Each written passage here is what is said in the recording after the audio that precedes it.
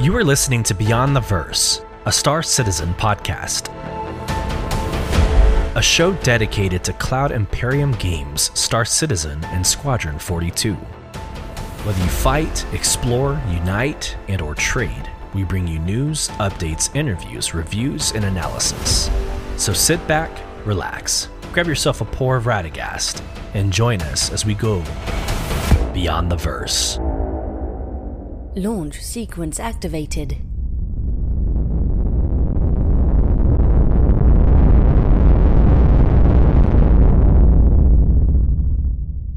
Hello, friends, and welcome to episode 28 of Beyond the Verse Star Citizen podcast. I am your host, Solus, and tonight we are naming this episode The Ticket. I think for obvious reasons, but this last week we had two major drops with CitizenCon and, of course, the F8C Lightning, both of which involve tickets. So there you go. That's how my brain works. Welcome in. Thank you for letting us into your place of your car, your workout, however you're listening to this podcast. And if you're over on YouTube, you get to see my ugly mug. And you get to see the ugly mugs of our special guests today from the Starjump org, both Grim and Ender. So let's welcome Grim and Ender. How you doing, gentlemen? Doing wonderful. Well. How are you? Yeah, appreciate the invite. Absolutely. There's many reasons why I had y'all join us for this episode, but I think the most obvious is this brand new ship, the F8C Lightning. And when I think ship, I think of the Fleet Viewer, and when I think of Fleet Viewer, there you are. So, oh, good. Yeah, what's everybody impact? you absolutely have, and we'll get into a little bit about that here in a couple of seconds. Actually, let's get into it right now. I think it's a great segue. When I joined Star Citizen, this is last year around Invictus 2952. One of the very first tools that was introduced to me was the Fleet Viewer. It's this idea, and I'm gonna insult you all by giving a little summary, but World of Warcraft came out with the Armory. It was something that you could download onto your phone, and when you're not in game, I see you laughing, Ender. There's a reason. I'll get into why in a minute. I would love to hear it. We're but also big Warcraft players, so we are. There you go.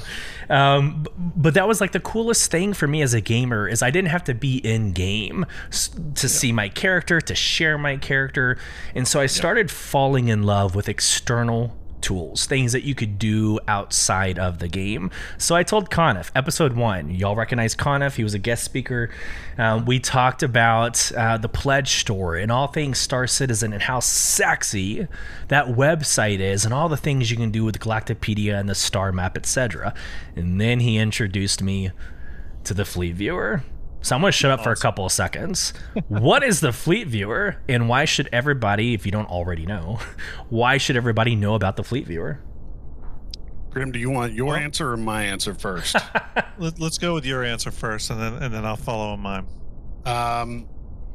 The Fleet Viewer is a tool born of a much larger idea that is still definitely an idea, but it was a tool that Grim put together in a very, very beautiful way with the team at Starlit and VMXEO helping out quite a bit and me patting them all on the back and saying good job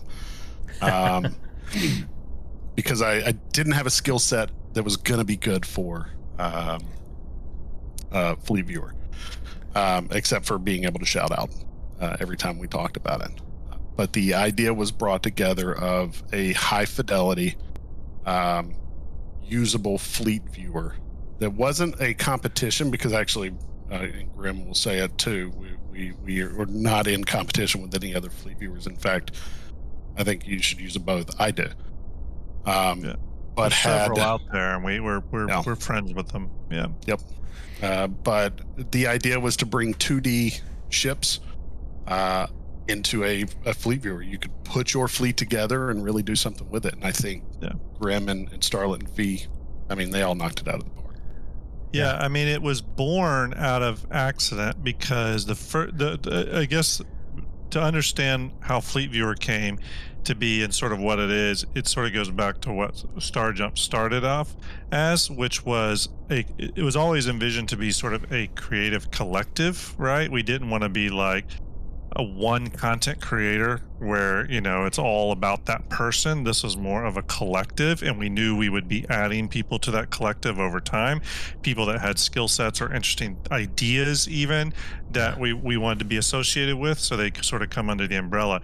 Well, one of the first projects we did were the Star Jump cinematics. That was something that I essentially did all myself, although Ender was a huge help in helping propagate that out to the community in terms of just a, you know, being he's shaking his head, but being a hype man, because as you know, it's one thing to do the thing, but then you have to make sure people know about you doing it.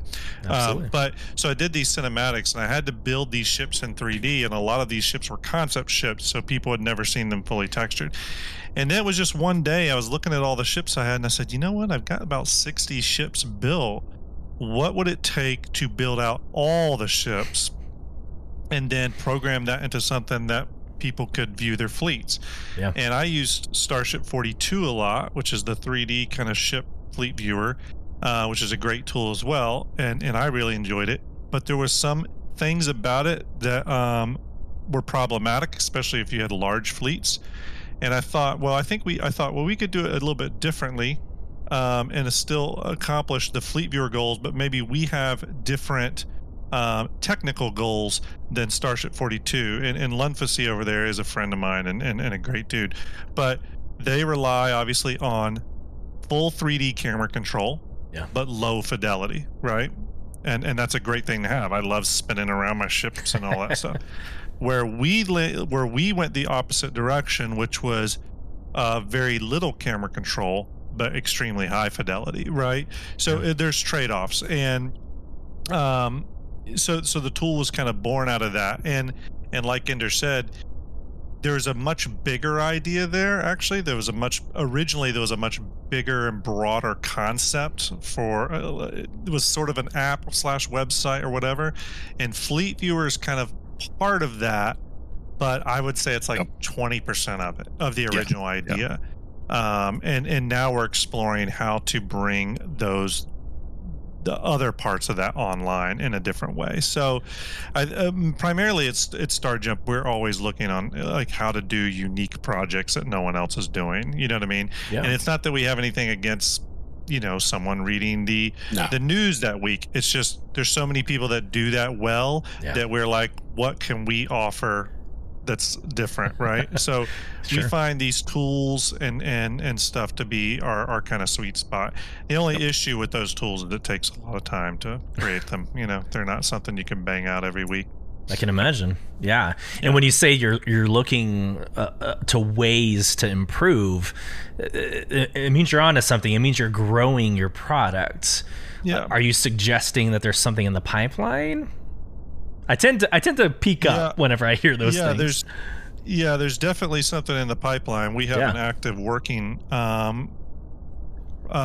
have a lot of stuff on the back end that's already been developed that is, you know, needing work to sort of fully build it out. But the next project is already fully concepted, and you know, we want a project after that and a project after that. We want to constantly creating new tools, and as the game matures, and especially as when the game gets to a point where real add-ons can be created for the game and stuff, I could see us doing add-ons and mods and stuff like that, you know what I mean? Sure. I think ultimately though our goal is to always create content for the Star Citizen community, but do it in a unique way. That's kind of a unique way and at a high quality bar. Those are kind of the ethos we started Star Jump on. So whether it's Fleet Viewer, which we are always trying to improve, and we're always monitoring metrics. We take bug reports and stuff, and you know, we do our updates every time CitizenCon or Invictus or something rolls around. So whenever you do projects like this, it's not about just creating it, but you have to create a sustainable update, path for its future, so that you don't just abandon the project in 6 months. So there's a lot of thought that goes into it, but we're always thinking about how to improve the experience, right? Whether it's Fleet Viewer or the next project, Yeah, if you ask me, you nailed it. I mean, just a personal fan of the product. I think you absolutely nailed it. And the backgrounds you can set, behind your shit. Just all of it is just user friendly. It's very easy. I'm about to show a kind of a how to here in a little bit for those of you on YouTube, but it's very intuitive, and I think it's a very good product. Ender, if I were to ask you who the audience is, who needs Fleet Viewer? What is the target audience, and how is it best used by the community? I mean, anybody that plays Star Citizen, anybody that has a ship or a list of ships that they want, or just a ship they like looking at, to be honest with you, that's the target audience. That's who needs it. I think that even if you're showing the game off, it's a really good way of showing people stuff about the game. Yep. Without having to go to YouTube and stuff like that. You can just pop it up, load up your ships, and go, look, this is it. But then then you can load all the ships. There's all this coming, to talk about what the project is. Yeah. But mostly it's really good for showing off fleets and all the fleet pics, right? Naming your ships. And yeah, absolutely. And there's another aspect to it as well, in that the ships in Star Citizen are the player's vehicle, and I'm using that word in a generic way. Yeah. Are the player's vehicle for operating within this verse, not in terms of just getting from A to B, but in terms of your career paths, your what you do on a nightly basis. So whether it's you're going to get out and just fly around, or you're going to go down to the landing zone or whatever, it's always structured around ships. So the ships are really everything in this game.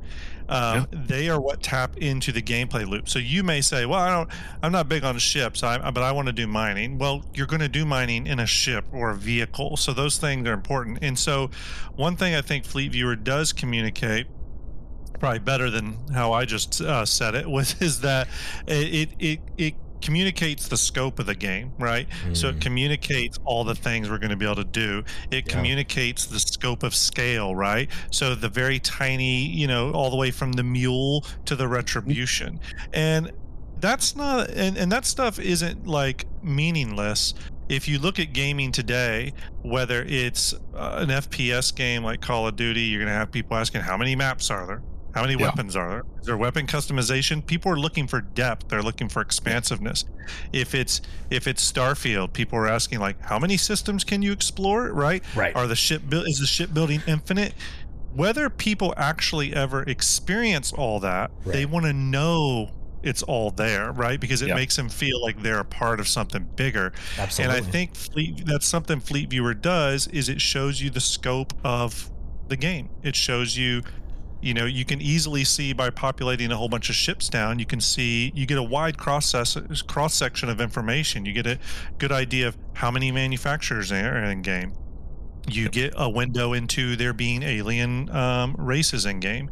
Yep. You get a window into all the different career paths, salvage, mining, this and that. And then there's also the scale thing, like I just said, Fury to Retribution. So just from looking at ships, you get a lot of information about this game. Yeah. Even if you never went to the website, right? So I think that's one reason people like Fleet Viewers. And then the other reason is just that what you said about these tools, right? There's a game outside of a game going on with some of the best games, and sometimes that's done in different ways. One game myself and Ender used to play pretty heavily was Arma 3. And while Arma 3... I wouldn't say it's a tools thing. Arma 3 has an extremely vibrant mod community, right? And the mods, playing Arma 3 modded is almost like playing a different game than Arma 3. So that the whole mod culture around that game is sort of the game outside the game, right? Absolutely. And so I think I think games that plan on having a long-term staying power and like a long life expectancy to their, to the game's, the game's operating life cycle, whether it's Skyrim for 10 years or whatever, they need this stuff outside of the main game to survive, whether it's GTA modding with 5M, which we know Rockstar has purchased now. Rockstar's partnering with 5M. There's real value in these outside tools, and I think that's just becoming more prevalent with these games that have to be around for a long time.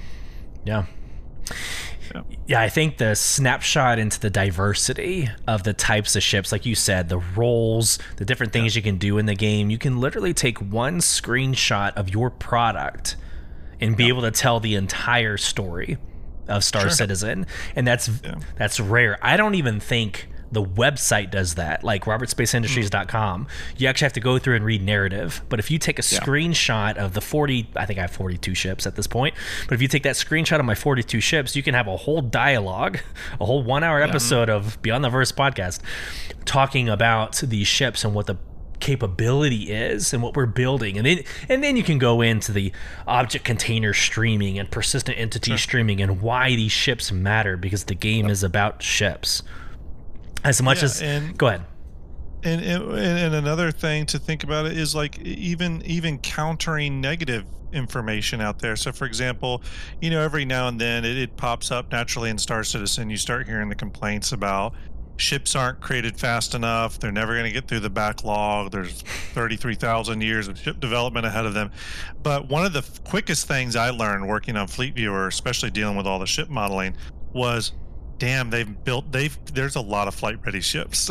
It doesn't seem like that. But the amount of ships they've churned through it's extensive. Yes, they still got a lot to make, but there's a lot of ships they've completed. And remember, some of the ships they've completed still aren't available to us, but they are done essentially.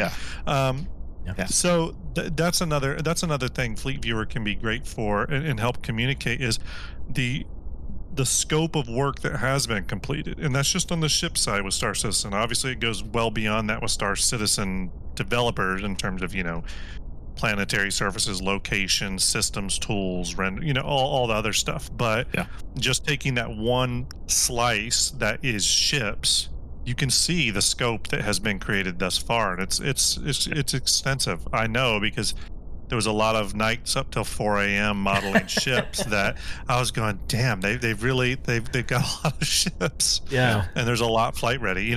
I can tell you right now a nice little Fleet Viewer factoid. And I should probably do this anyway since we're talking about Fleet Viewer. VMXEO and Starlet also worked on Fleet Viewer. Starlet kind of pulled all the pieces together and created the actual interface that you're interfacing with, and how it works in conjunction with me. I kind of worked with her and how that should flow out, but she's the actual one that coded everything. And then VMXEO, who is part of StarFab, the StarFab team, which developed the StarFab tool, which is unbelievable. We split the duties of ship creation. Essentially it was flight ready ships would go through VM and concept ships would go through me. And I got to tell you, it was about an even split. Actually, I did end up doing a lot of flight ready ships as well. But at the end of the day, it ended up being about 60 ships done through StarFab, and all the rest were done through me, which was like another 65 ships or so.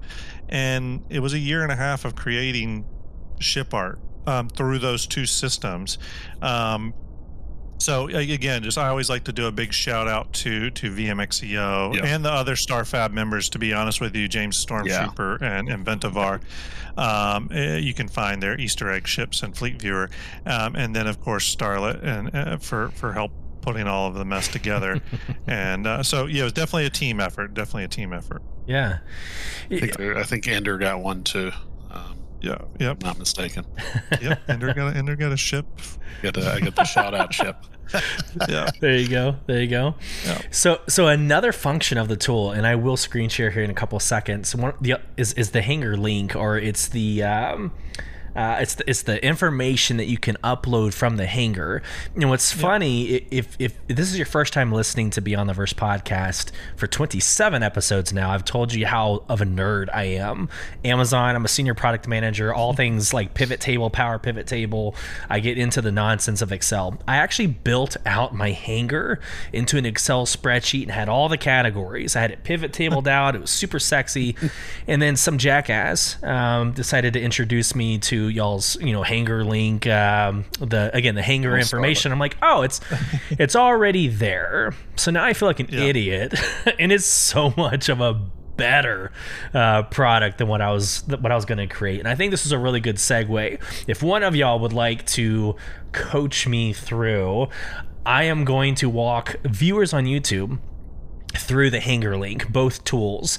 I'll give kind of what I do and how I use it, but we have the subject matter experts here. What better way to have them coach the audience through? So and I'll say too that hangar link started off as Starlet's thing, that and she kind of built all that and managed it. And then when we came up with Fleet Viewer, it just seemed like a natural fit to put them on the same platform and allow them to work with each other.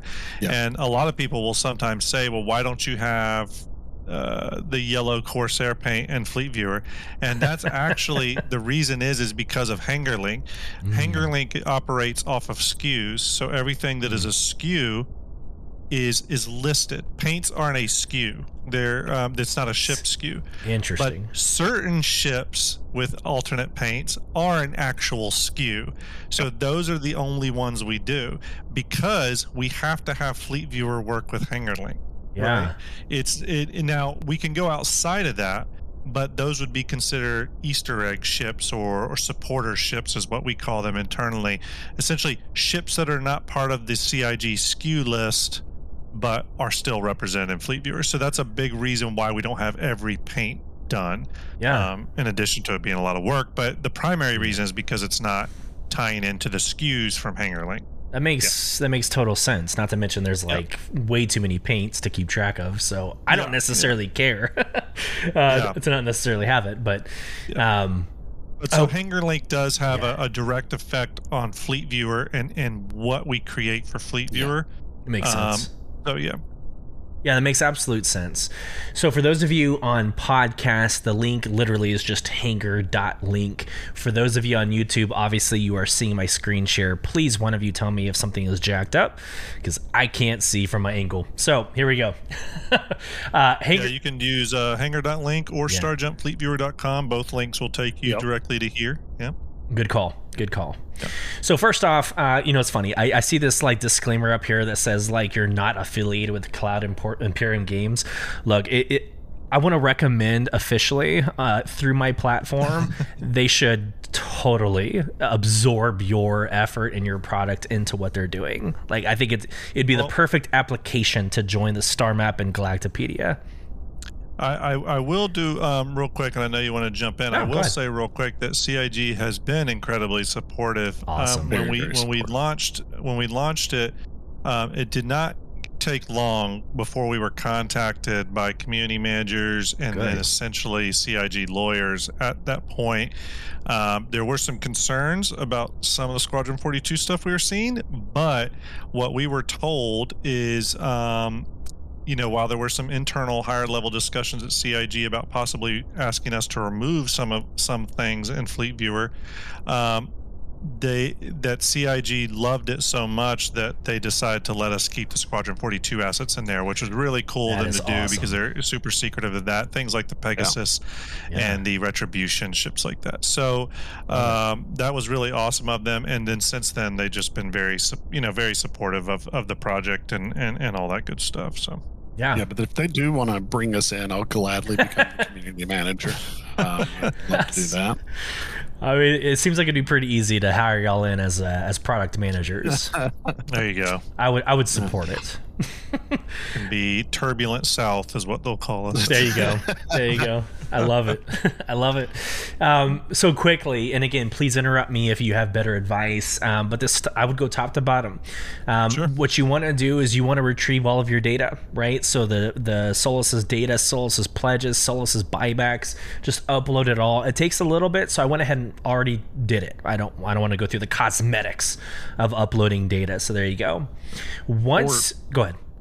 Sorry, for this, make sure that you download. There's a what's it called? I can't even think of it now. Extension. Yes, thank you. There's an extension that's necessary. It's just the Hanger.link extension, I believe. Good call out. That you'll need to get. It'll tell you to get it, but. And this is not pulling any of your account details, by the way. This takes the information from CIG's pledge store backend. It has nothing to do with your account per se in terms of your account credentials, your login, your information, your payment information of that. It doesn't have any. CIG doesn't allow obviously access to that, nor would we want access to that. So yeah. I love it. Thank you. Yep. So clicking on the Hanger link. The Hanger link is what I was referencing earlier about having your entire Hanger in sortable prioritizational. That's not a word, but it is now. It is now. I just created it on my platform. Somebody call Webster. Yeah. But this is a phenomenal view into your 25 pages of Pledge Store. So here you go. I clicked into it. It's automatically uploaded. I don't know why y'all included cost, because my wife's gonna murder both of you. That's a little much there, guys. But that's the regret column. Yeah. We're gonna go ahead and hide cost and total out of here. But you can filter, you can sort. This is a great way of you laying out the many pages of your ships. And what I love most is like you have the packs and what makes up the pack. Like for me, I had to do like a freaking pivot table to organize like which ship came from what pack if I wanted to melt it. Well, it's all here. It's all here. Where to find it? So I'm literally doing a high level kind of tactical view of what this provides. But what additional information would you want the audience to know about the Hanger link beyond listing out itemizing your hangers? If Grim, I've got one. If go ahead, that's okay. Please. Yeah, no, go ahead. Definitely, it's the CCU chains. I know that right now. What I was going to say. So there you go. Go with it. Run with it. You got to be able to kind of, you can search with this to get a CCU chain to whatever ship you want. If you're trying to get a BMM, it'll tell you how to do it. And the different save a few dollars along the way. Yeah, and it'll teach you how to save some money along the way too. I know that recently some of this information got a little bit messed up, but not too terribly. I don't think. I think it's still a very functional item and something that everybody should use at least once. To go to that perfect ship for them. Absolutely. Yeah.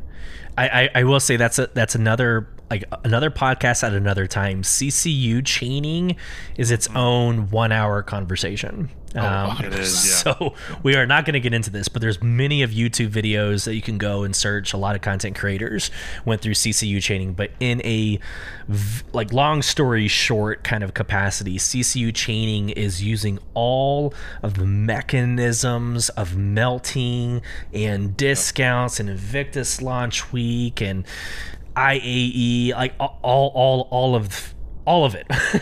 It incorporates all of it to say, how do you get to the Javelin, or how do you get to the 890 jump in the most efficient and cheapest way? Now, what I will tell you, my brother has spent way too much time doing the CCU chaining. He's like, you know what? I could probably get the 890 jump like next year, and it just kills me. Like, really, it is its own game by all means. Oh yeah. I've seen people come out with hammerheads for $450, and I'm like, what? Yeah, it's $300 off. It's crazy. Like, how did you do that? And I'll tell you, the Hanger.link and Starjump Fleet Viewer I think sometimes people look at them as like, and they'll say this, I'm sure it's true to some degree. They'll be like, man, you've probably helped CIG sell a ton of ships, right? And I think that's probably true. But at the same time, and more importantly, I think, especially with looking at Hangar.link, because you can see your buybacks, you can see your current pledges, prices, all that stuff, and your CCU change and stuff. I actually look at Fleet Viewer and Hangar.link as a way to save people money. Right? Not just through CCU chains and stuff like that, but just in order, for example, being able to see your fleet as a whole sometimes can allow you to make strategic decisions. Maybe instead of putting that extra money into the game, by looking at your fleet as a whole, you go, yeah, you know what? I've got some redundancy over here and I can melt these 2 ships, because it literally, this just happened to me last night. I melted a ship because I consulted Ender with it, but I melted a ship because I was like, I have redundancy here. I don't need. So for us, we kind of look at it as a tool that can also help save the person money and not have them be, putting money into the game unnecessarily. I mean, I know one thing Starlet, about Starlet is she wants to be, pretty careful about doing anything that would push someone or make someone feel like they do need to put money into the game. I mean, Starlet is someone, I think, and not to speak for her, but she'd be very open in saying you'll be able to earn it in game. You'll be able to earn it in game. Yeah. And I think the reason for that is that to get away from this idea that it's always about putting more money in. And I think Fleet Viewer can help you do that. It can help you see beyond just pledging, and it helps you see your fleet as something that's malleable, that you can work with. You can melt things, you can CCU things, you can sort of manipulate the money you already have into the game to get the most optimal fleet for you. Because as a new player coming into Star Citizen, you might start buying stuff or pledging for stuff, but you don't totally know what the game is yet. Yeah. And you may have a limited amount of money to spend. Maybe you've set a cap for yourself at $100. You're like, I'm not going any higher than that, which is totally fine and respectable. But you might buy that initial arrow, right? But 6 months down the road, you're like, you know what? I really just want to be salvaging. That's what I'd want to do. Yeah, this isn't what I want to do. Such a good call. Exactly. So, it's a good tool for looking at things like that. How to maximize your potential with the ships you have and the money you have invested. Yep. So I have 3 different save files, JSON files for my fleet on Fleet Viewer. I've got my current fleet just laid out. I've got my current fleet, but set up as what I would like them, the role that everything's going to play and all of that. And then I have my future fleet, the fleet that I want, and I want it to be my final fleet, how I'm going to buy it and all of that. Yeah. So I've got them laid out. Everything's color coded and it's I get deep with it. Brilliant. But it's a fun way to spend my time. You know what I mean? If I'm not playing Star Citizen at the time and I'm just not gaming right now. Oh, 100%. It's a really good way to kind of take a look at what I'm doing and plan ahead, start planning for the future. I mean, when you're at work and you're supposed to be writing an OP1 doc for 2000, like this is what you should be doing instead. My warehouse manages itself. The videos I can get edited later. Look, I'm building Fleet Viewer right now. I will say that 2 weeks out. I will say on the Hangar.link side of things, I would say that one of the cool things that I constantly use is your buyback section. So that's something that I would tell people to always kind of keep an eye on. That's pretty interesting. Seeing what you have that you may have forgotten, something you may have melted. Again, it's all about, I look at it as cards you're trading back and forth. So that's something I use a lot within it. But I think that the last thing I'll say on Fleet Viewer Hangar.link, specifically with Hangar.link, which again is Starlet's baby. It's really her brainchild, is much like with other tool sites, so like Urkel and Starship 42 and there's many other, these are labor of love and they're extremely time intensive.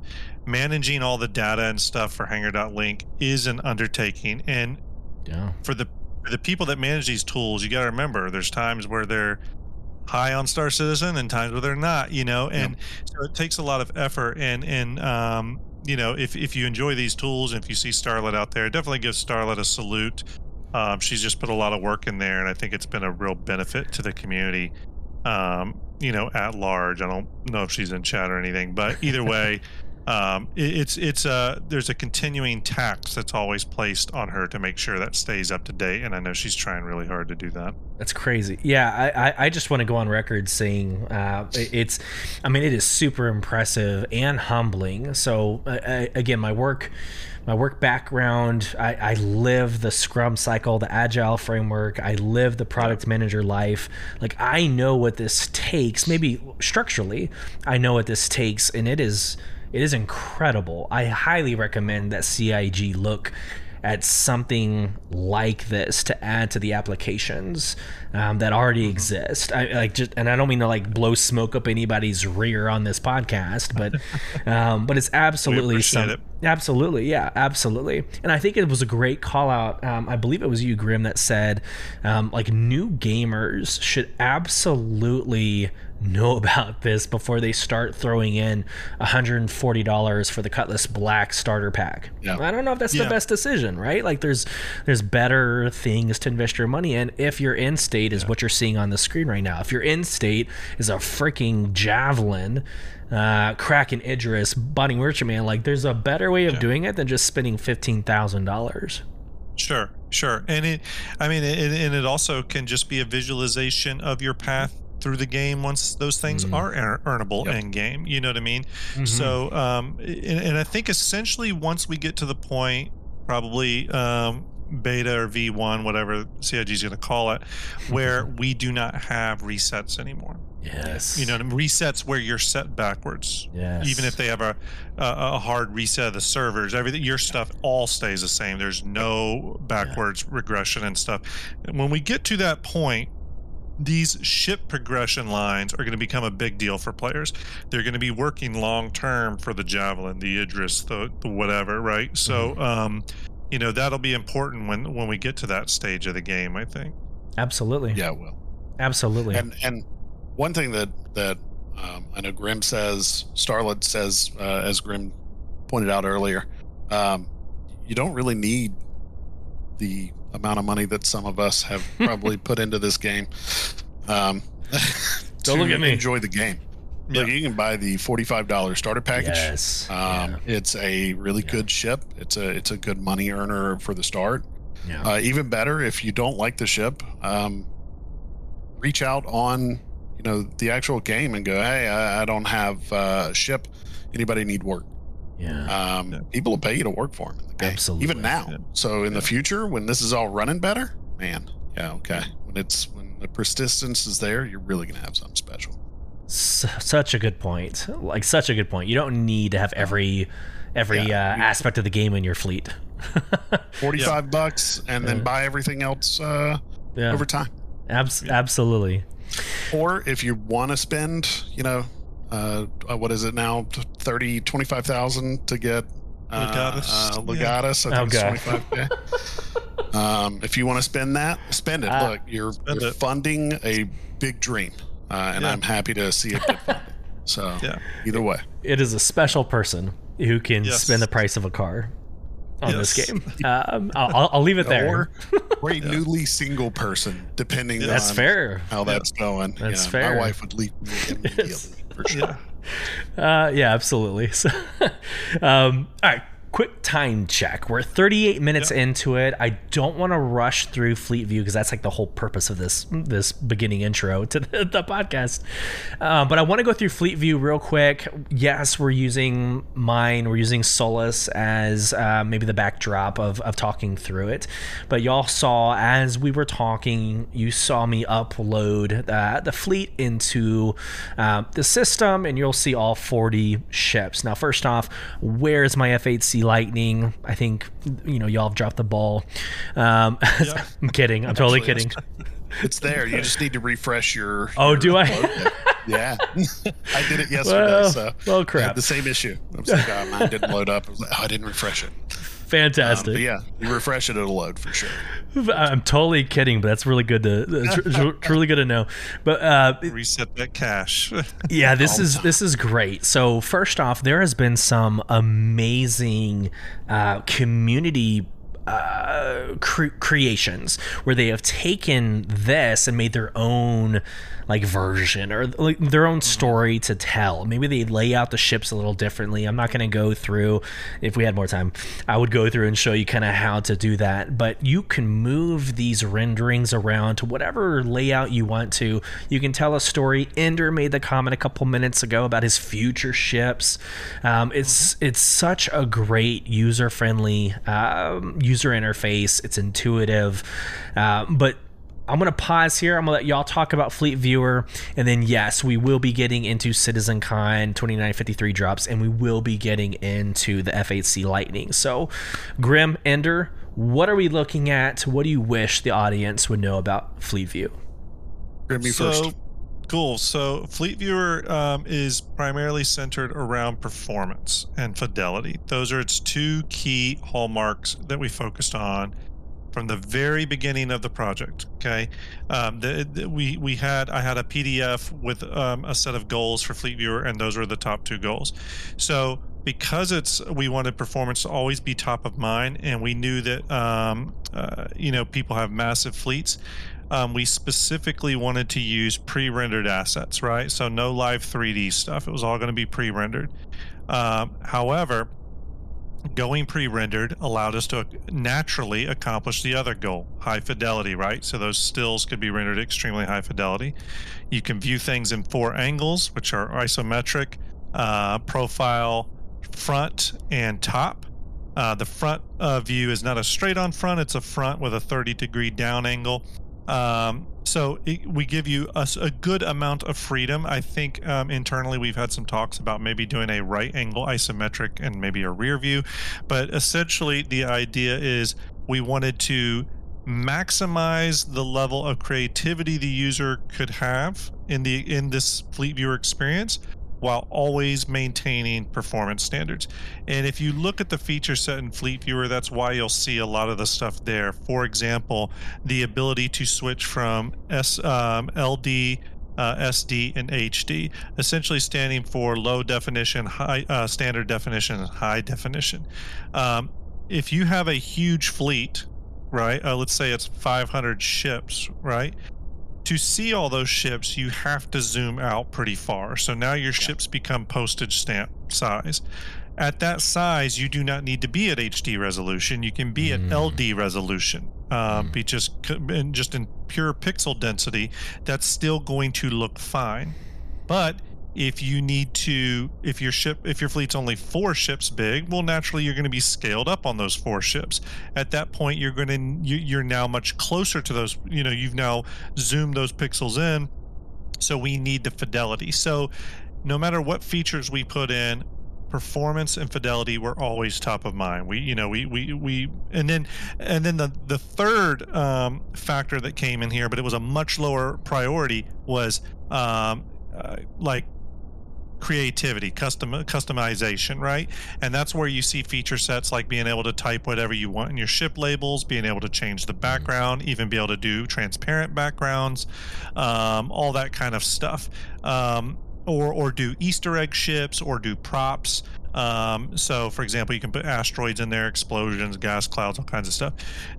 So that was a lower priority, but everything was always done with fidelity and performance in mind. So yeah, and as you're seeing on the screen, I just opened up the menu, and everything that Grim just said it's super easy. Like I said, intuitive. I'm going to stop repeating myself, but it's very, very intuitive. If you want to add text, I mean, it's all here. I'll give you a real good example. Is that and there's a lot of creative ways to use Fleet Viewer, and even we think of ways to use Fleet Viewer. We have a show me and Ender do called Fleet Builders. We haven't done an episode in a while, but we are getting back to it. And it's a show where we would posit a question, right? That question may be, or a set of parameters, and we would say, okay, you've got 50 crew members. You have 50 crew members. Build the best racing fleet you can build, or mining fleet or whatever, and we would do these sort of versus scenarios to see how we both tackled that problem, knowing we only had 50 crew members, which could determine how many ships you choose and what ships you choose and all that. So it's a really fun, you can almost build your own sort of games out of it, and it's a lot of fun to play with in that way. So awesome. It's so awesome. And the last thing I'll say, and I will kind of move us to CitizenCon here in a couple of seconds, but the last thing I'll say is YouTube. Go to StarJump.org's YouTube. The links will be in the podcast. The links will be in the YouTube video.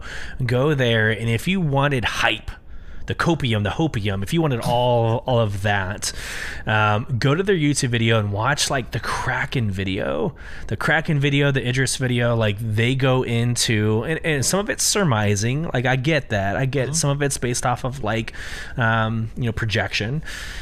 But a lot of speculation. But if you want to get fired up before CitizenCon, that's the way to do it. Go over to that video and watch that, because they've got, again, the Kraken video I think is probably one of my favorites. I keep going back to that video because I'm like, I have one. I kind of want to know more about it.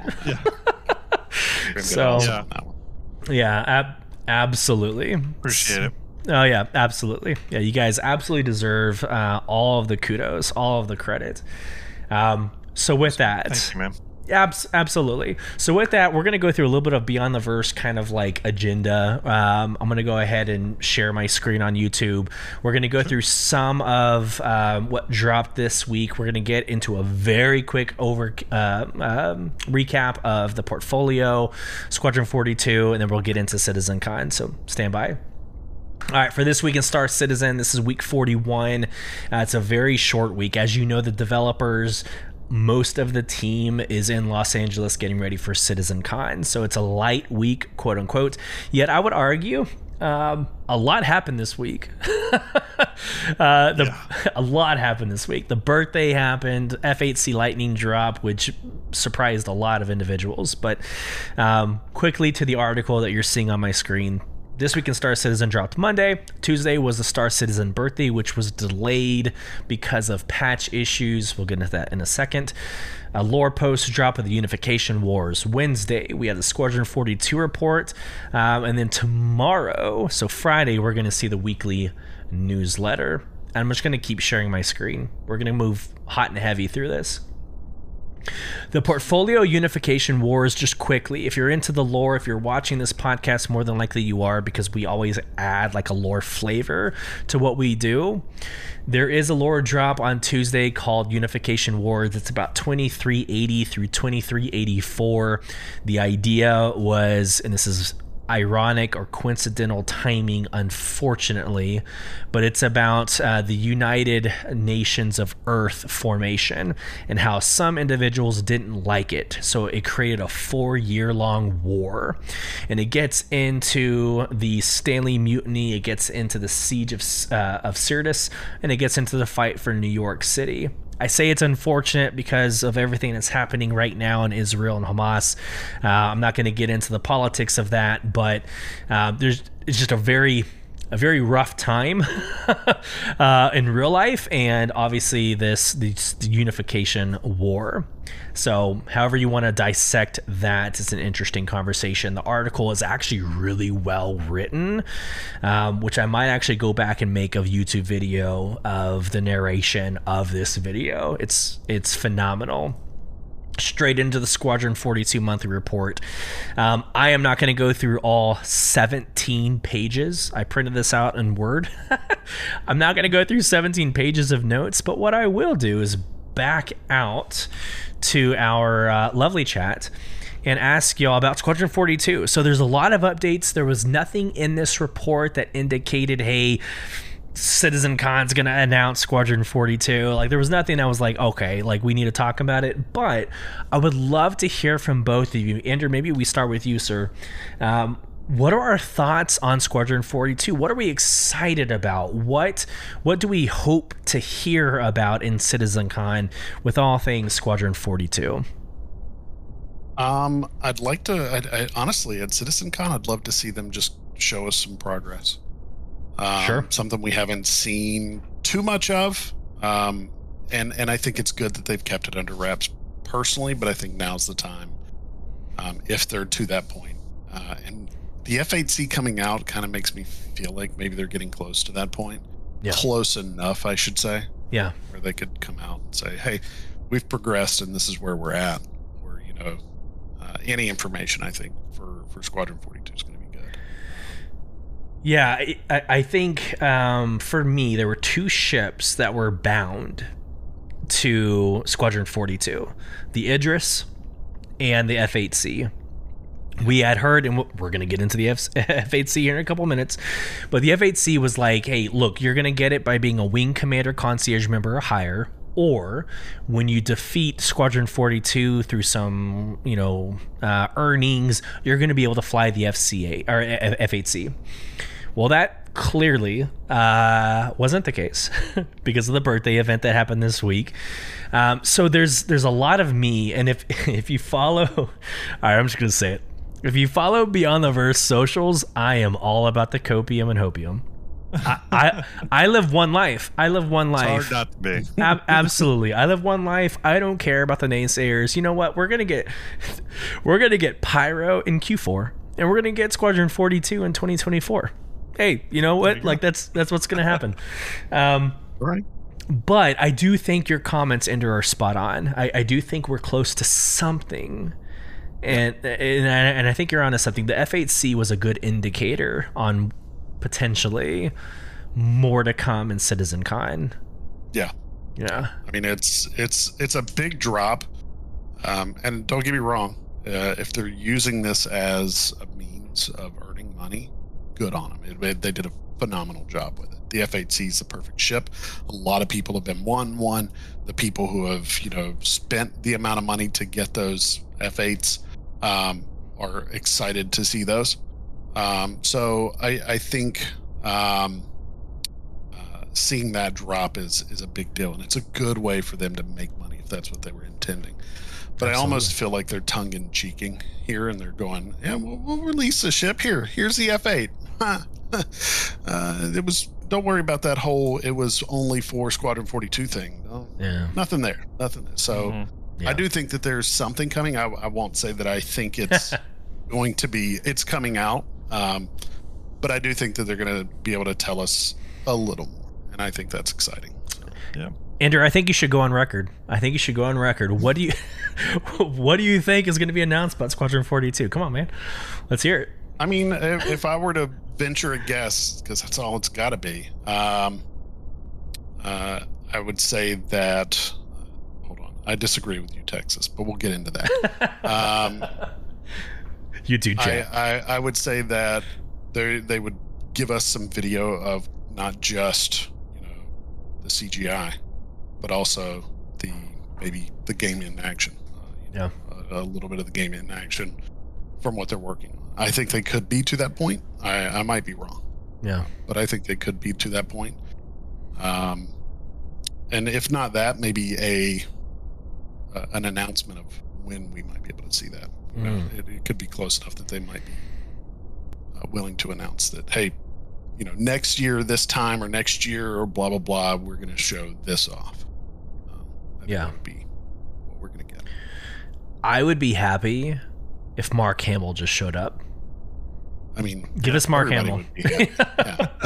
Give me Luke Skywalker. Mark Hamill showing up. Yeah, especially if you're going to be there. Yeah, well, that's fair.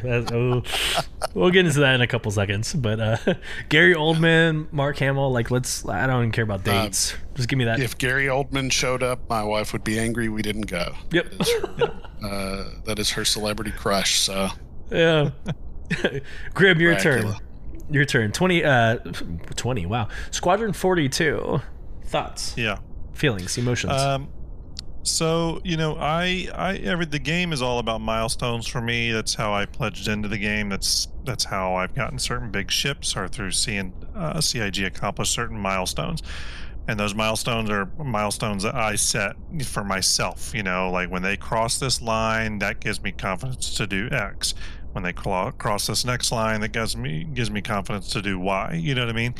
And with Squadron 42, I look at it in terms of the Squadron 42 monthly reports, and to me, while they're 17 pages long, they're getting lighter and lighter and they have been for a long time. And certain things that used to be talked about are no longer talked about, which is kind of a milestone for me. So, for example, one of the milestones I set with Squadron 42 is when I see the ship teams no longer putting Squadron 42 updates in, that's a good thing. Right. So now the only ship stuff we get is in relation to AI controlling and stuff like that. But in terms of like ship art for Squadron 42, there's no more discussion about it really in the monthly reports, really not at large. And that's a good thing, right? It's a very good thing. It means their work is finished. Yeah. And then we're seeing more and more teams. We've just seen it in recent weeks where teams are starting to use words like closeout and beta and stuff like that. We're getting to a phase where what I think is going to be announced for Squadron 42 at this year's CitizenCon is I think we're going to see some sort of new vertical slice, whether that's gameplay or all in-game cinematics. I think we're going to see some sort of vertical slice of the game. That's what I hope to see. Yep. And I hope to hear an announcement of a rough target quarter for release. Now, I don't necessarily know if we'll get that and what that quarter is this CitizenCon, but what I think we will see this CitizenCon that can give us some hints to what that quarter may be is that we're going to see the beginning of the marketing push.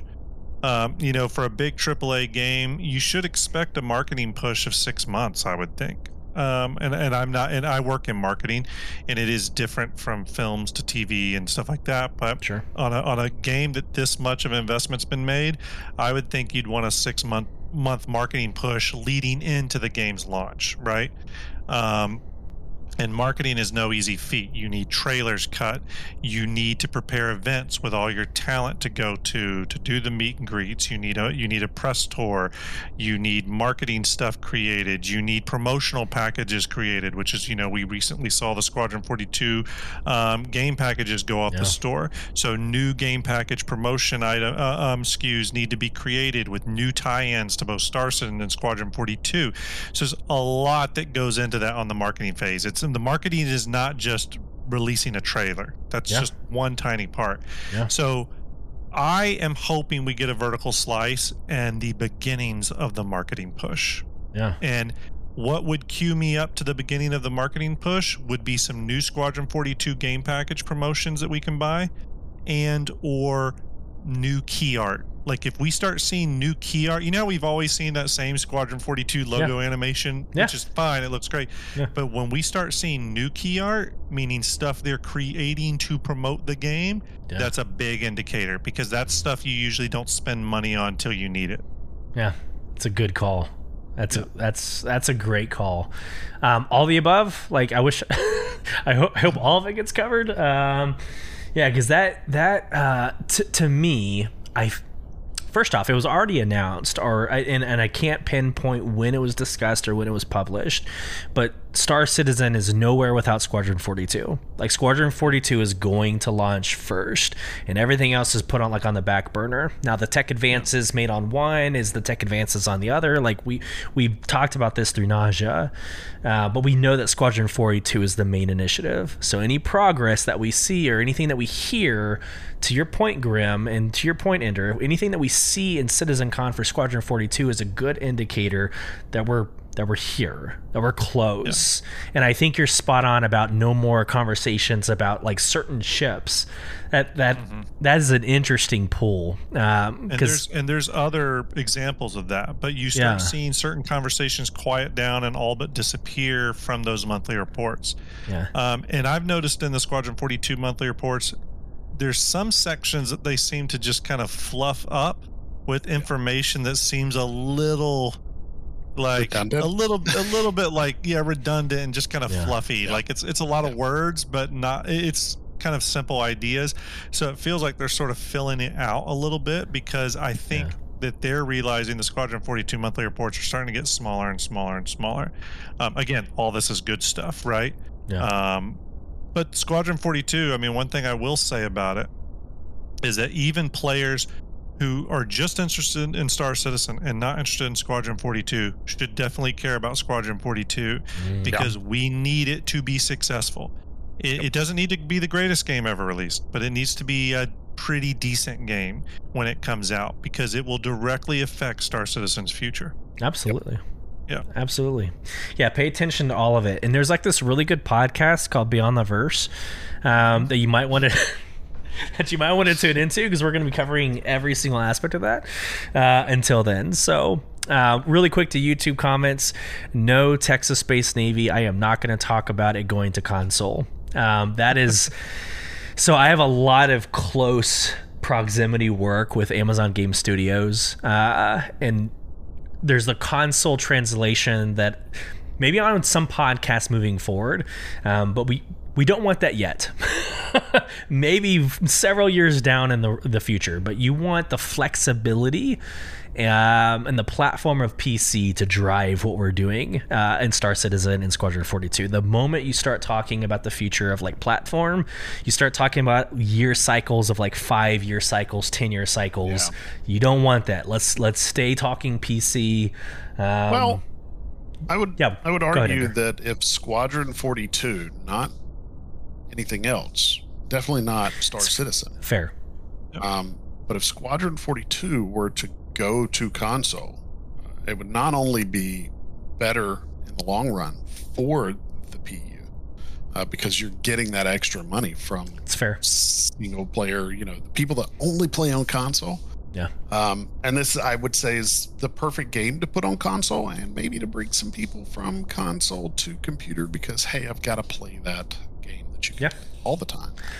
Yep, there is a conversion rate conversation. Yeah, and I think that's a valid point. What I don't want, and sorry for the pull here, but what I don't want is a Final Fantasy 14 that gets put on to PlayStation. No further comments. Comment needs to be made on this, because we are absolutely in agreement. Yes. Okay, CitizenCon. First off, we're at time. I want to make sure it's okay with my special guests. We ready to move forward, or we need to wrap this guy up? Yeah. Okay. No, we can go forward. All right. This is going to be a long podcast. I'm okay with that. This is a great conversation. So let's get into this. CitizenCon. So earlier in the week, huge drop. There was finally, it's almost as if the CIG developers are watching Beyond the Verse podcast, because last week I was like, hey guys, we're 2 weeks out and we don't know crap about the agenda. Like, at least TwitchCon, we know like a month out, like what to expect. I was getting kind of nervous. I'm like, hey guys, 2 weeks out. I don't know what to get excited about. And sure enough, it was Monday or Tuesday, I think it was Monday, when they dropped the agenda to the Pocket Guide. So please go to the Pocket Guide. I'm pulling this information from robertspaceindustriescom/CitizenCon. So here we go. Hopefully you can see my screen. It's probably super, super tiny. I can't get it any bigger for some reason. But here we go.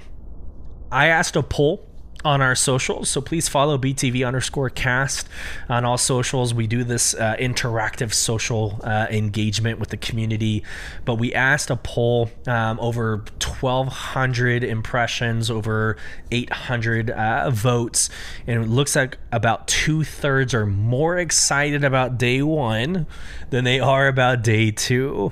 Interesting.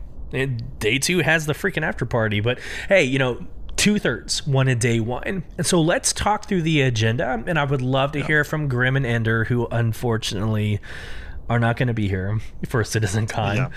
Not this year. Not this year, but next year they plan on being day one. Let's go through the agenda, and I would love to hear your reactions on day one. 9 a.m. the doors open, and again, this is all available to you no matter where you are on their Twitch. They're going to stream everything live. So 9 a.m. the doors open. It's going to be a lot of booth, a lot of tables, a lot of meet and greets.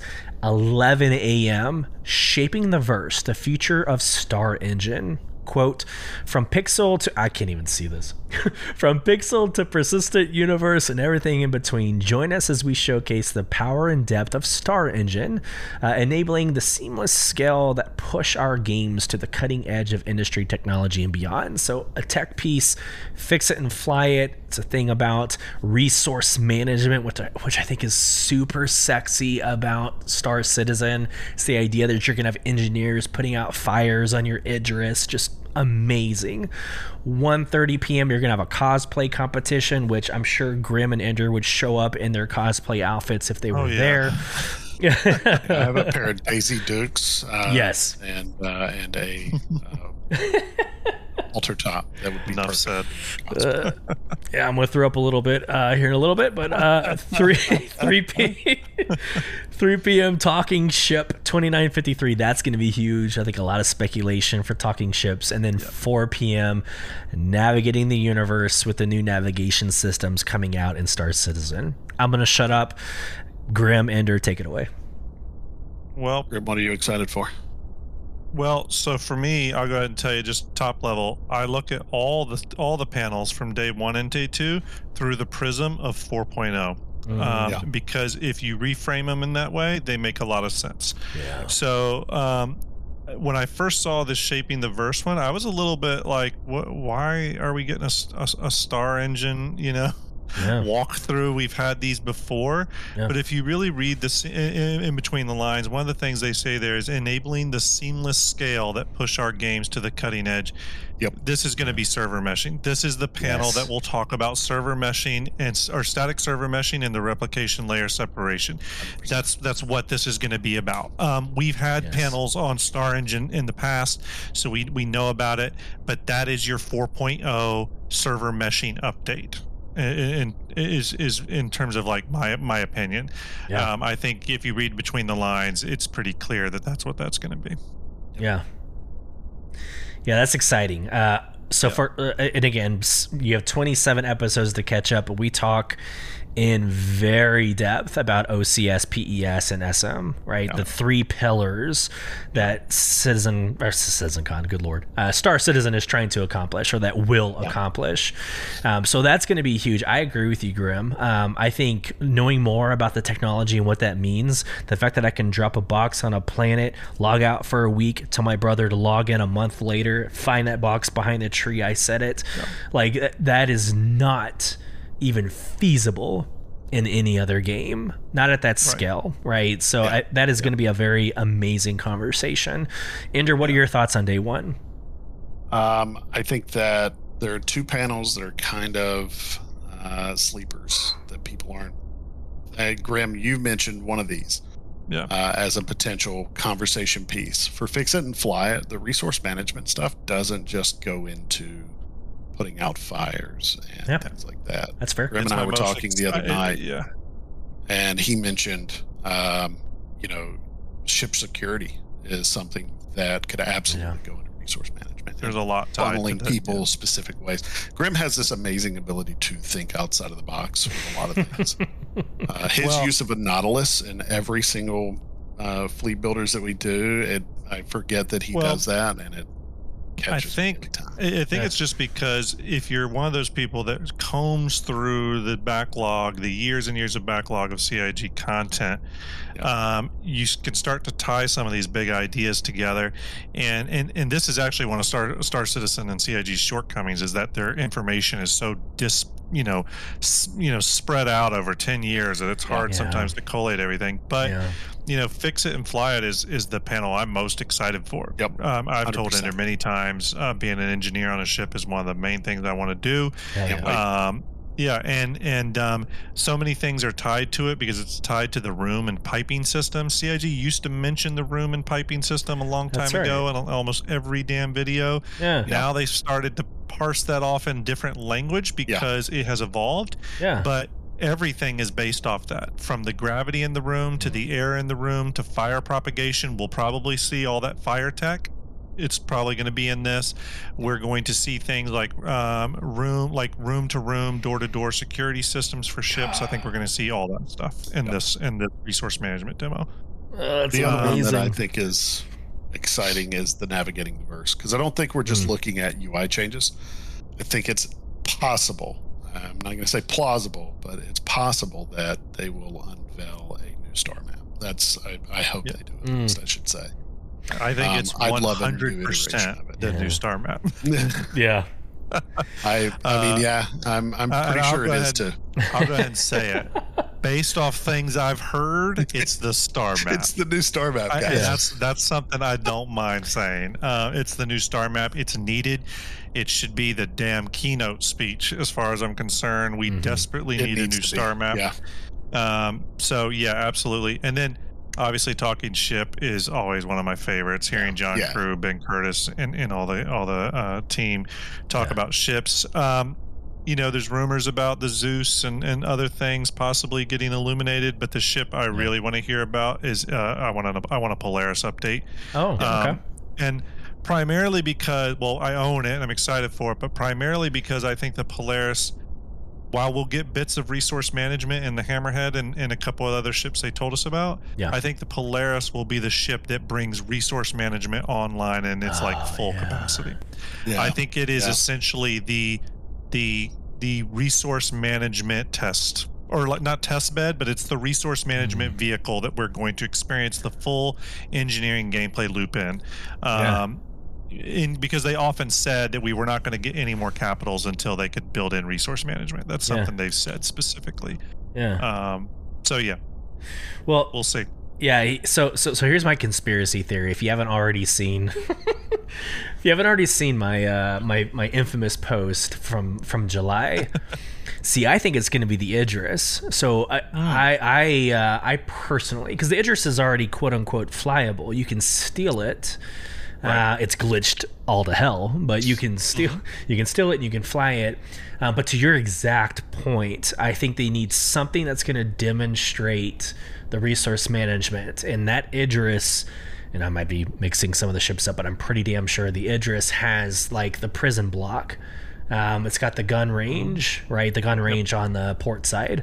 The briefing room. So yeah, exactly. I think we're gonna. I don't know. So here's my conspiracy theory. I think in the map, I'm gonna go and show y'all because I'm on a tirade. Top left part of the map, it says staff only. No one gives two craps where the staff is gonna be. Like, I think that's gonna be a blocked off spot where JRDF is creating a model, which they've already confirmed that they're working on something for CitizenCon. They've already confirmed it. So I think they're building a damn Idris, and there's going to be a mass reveal that the Idris will be available as the next capital ship, Q4. So I'm calling it. I would love that. I mean, I would love that to be the case. I really would. Yeah, probably not. And I haven't heard if that's the case or not. To be honest, I haven't heard nothing.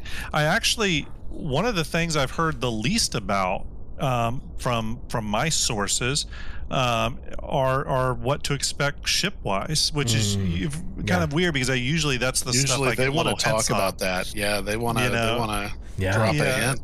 And our good buddy VMXEO, who we work with on Fleet Viewer and stuff, he works with JRDF as well, is one of them. And obviously he can't reveal any of the secrets, and we don't pry. But I do know he's been busy. He's been very busy. He has. I would love for it to be the Idris. Look, I think the Idris, I want to see it in game. We haven't seen it with its full interior. It's a ship that I've toured its interior using the game files, and I've toured the interior of the Javelin. There's a lot there, like a huge amount of stuff there that players have not really been able to see. And I would love. I've been a big proponent of them allowing bigger tours of those two ships during Invictus. But is it possible for them to release the Idris? Maybe. I do know that there are a lot of things the last I heard, there was a lot of things they needed to do to the Idris to get it properly set up for the PU, but that was about 1.5 years ago. That's a lot of time. You know what I mean? And if you look on the progress tracker under the ship teams, there's a line item there under I think it's the EU ship team that's always there, and it's been running forever, and it's Squadron 42 ship support. That's all it's listed as, right? That's how they hide a lot of these ships. Okay. So any work that's occurred on the Idris has been hidden in there. So it's very possible you could get surprised with a flyable Idris in Q4 or whenever, or when Squadron 42 launches. So I'm rooting for you. I would love for it to be the Idris. I know it's not the Polaris, but I do want an update on the Polaris. I'm very excited about. I'm personally excited about us starting to get a flood of RSI ships. Yes. So I think that's very possible. We'll get the Zeus. Mm-hmm. We already know the Apollo is in active production right now. The Polaris is in active production. They've told us they want Galaxy to be the first ship to bring on modularity. So I think the Galaxy will be coming. I think we're about to see an 8 to 12 month, possibly 16-month sprint of a lot of RSI ships. Not nothing but RSI ships, but a lot of RSI ships. Yep. As long as I get my spirits, I don't bring RSI out. Well, I've got to ask you, Ender, your favorite spirit. I'm curious. E1. Okay, the executive or the executive classic. That's the one that's most interesting to me. Don't get me wrong. I love the A1 because it can drop bombs. That's cool. We have a lot of those. The bombs that it drops are cool. The cargo's okay, cool. But they've been told to have this new gameplay loop. That to me seems really, really interesting. If you'd asked me 2 years ago, hell, a year ago, are you going to be interested in? Well, a year ago, yeah, probably, because the E1 was out then. Sure. Are you going to be interested in, ferrying people around? I just said no, for sure not. Yeah. But the Spirit, for some reason, the Spirit kind of spoke to me about that, because it's just 6 people and you get a mix master. So there's like this RP gameplay that comes in with that I love. I'm excited for. Yeah. It's definitely the E1. And Grim, I think I cut you off. You were about to say something. No, I was just going to say, in regards to talking ship 2953, in addition to a Polaris update, one of the bigger things I hope they talk about, because I think it would benefit the community as a whole, is I really hope John Crew goes into detail about the huge changes that have been going on with the ship teams over the last 12 to 16 months. Yeah. And I hope he expands on that, because obviously they added the Montreal team. I think there's already been rumors that there's going to be another ship team coming on board. So something is changing here. And what I think John Crew may speak to is new pipelines and procedures and production studios that are now part of the fold, where they're going to be able to increase ship output and catch up on some of this backlog. They may not say it in that blunt of terms, but I think we may hear something about these new ship teams, because they haven't spoken. They really haven't given us any details on the Montreal ship team at all. Just that it existed. Yeah. So it's going to be really interesting. I think that's something that will be talked about. Yeah, that'd be good for them to bring it up on too. Yeah, definitely. Let me get into day 2. Here we go. So day 2, 9 a.m. doors open again. 11 o'clock character advancement. So that one I had to read a couple of times because I didn't really know what it meant. But we explore the outlaw styles found on the frontier. Good Lord, it's so small for me too. The far frontier. The far frontier. The new technology is enabling our next generation of character customization. That's huge. Maybe aliens are in our future. And the much anticipated arrival of good Lord, diverse. What's the last word? Coiffure. Coiffure. Yeah, coiffure. Got it. Hairstyles. There you go. Perfect. I love it. 12 o'clock. I'm hoping it means beard styles. Yes. That's what I'm hoping it means. We need facial hair. Is to get some facial hair. All 3 of us on this show have beards. Yeah. And we are clean shaven in the verse, and that is a shame. It's wrong. But it's just wrong. But yeah, continue. I have something I'll add to this when we circle back around to it. Quickly, 12 o'clock life in first person, 1 o'clock taking flight. Taking flight is specifically the actual Star Citizen flight experience and explore impending improvements. Living on the Edge. I'm super excited about Living on the Edge. I'll hold my opinion on that, but just ways of living around the verse. Destination Adventure, and then the closing ceremony into the after party. I'm shutting up. Grim, Ender, take over. Oh, Grim. Well, one thing that would be pretty awesome to see in character advancement, I don't know if we will, but it's possible we could see maybe some of the cybernetic stuff. I would absolutely love that to come about for sure. I think we could see some of that. I think we'll see some of this character stuff. What I hope they do here is I hope they show us. They're a little iffy with this panel where they sort of make it out like they're going to show off the outlaw NPCs and gangs and stuff that we'll encounter in Pyro and beyond. But what I hope this is also going to be is a preview of the next iteration of the character creator. Yes.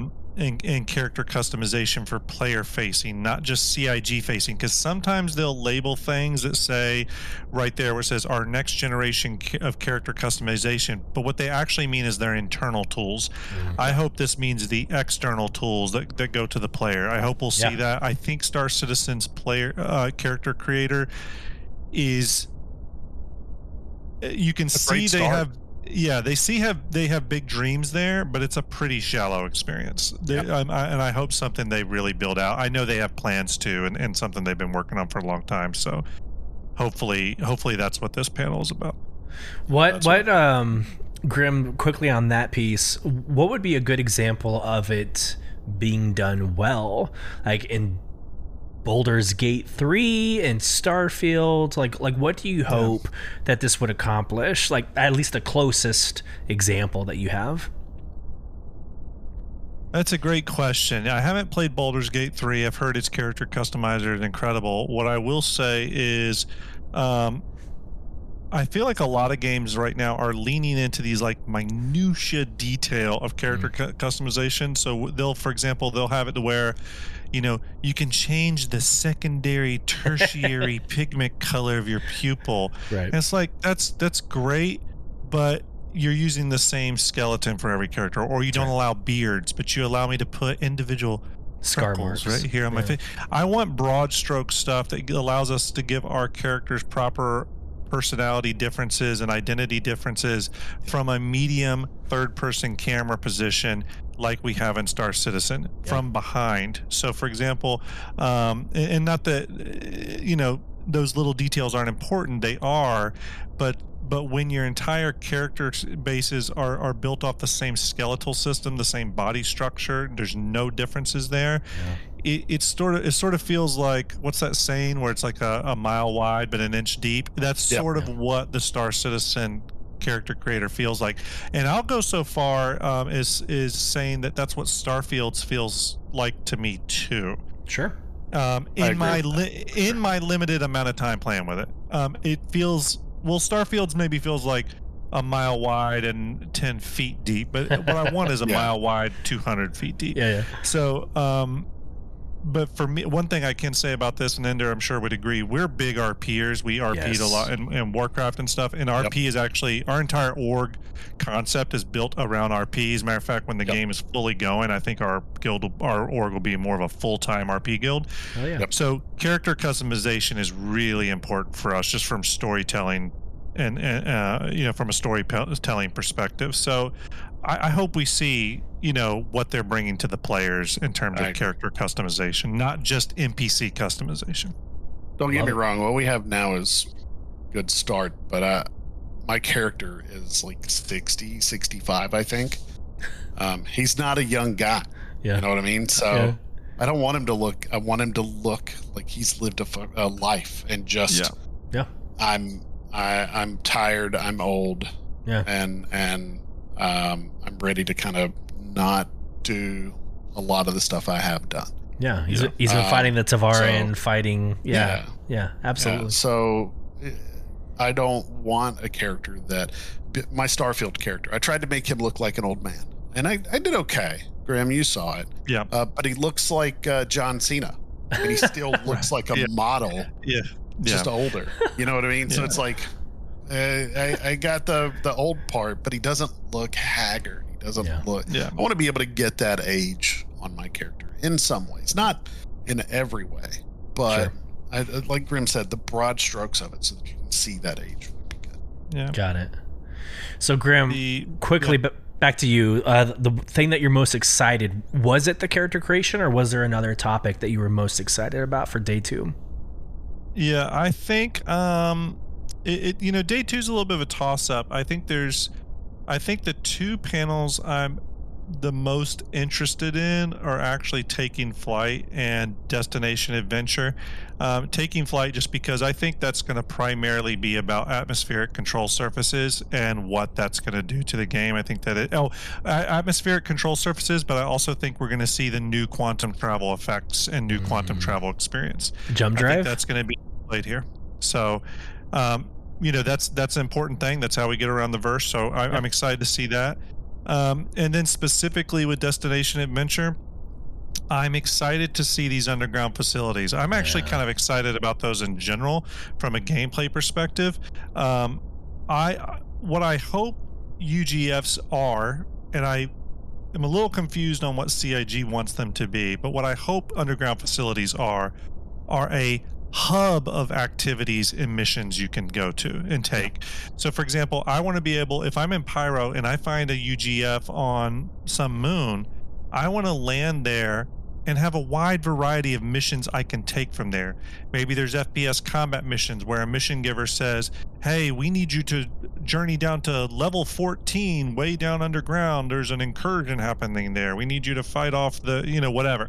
Or hey, we have this stuff that needs to be refined, or this cargo that needs to be transported. I want a bunch of different mission sets to take place at these UGFs, because right now I feel like our missions are primarily just given to us via the mobiGlas, through this UI panel.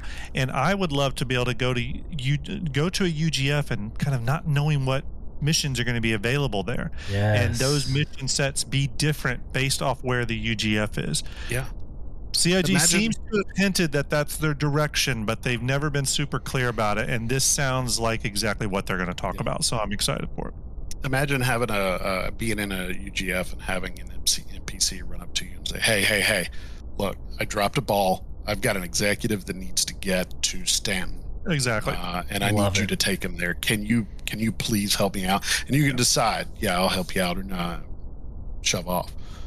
Love it. But that kind of emergent gameplay created with NPCs is, to me, exciting. That's what I want from 100%.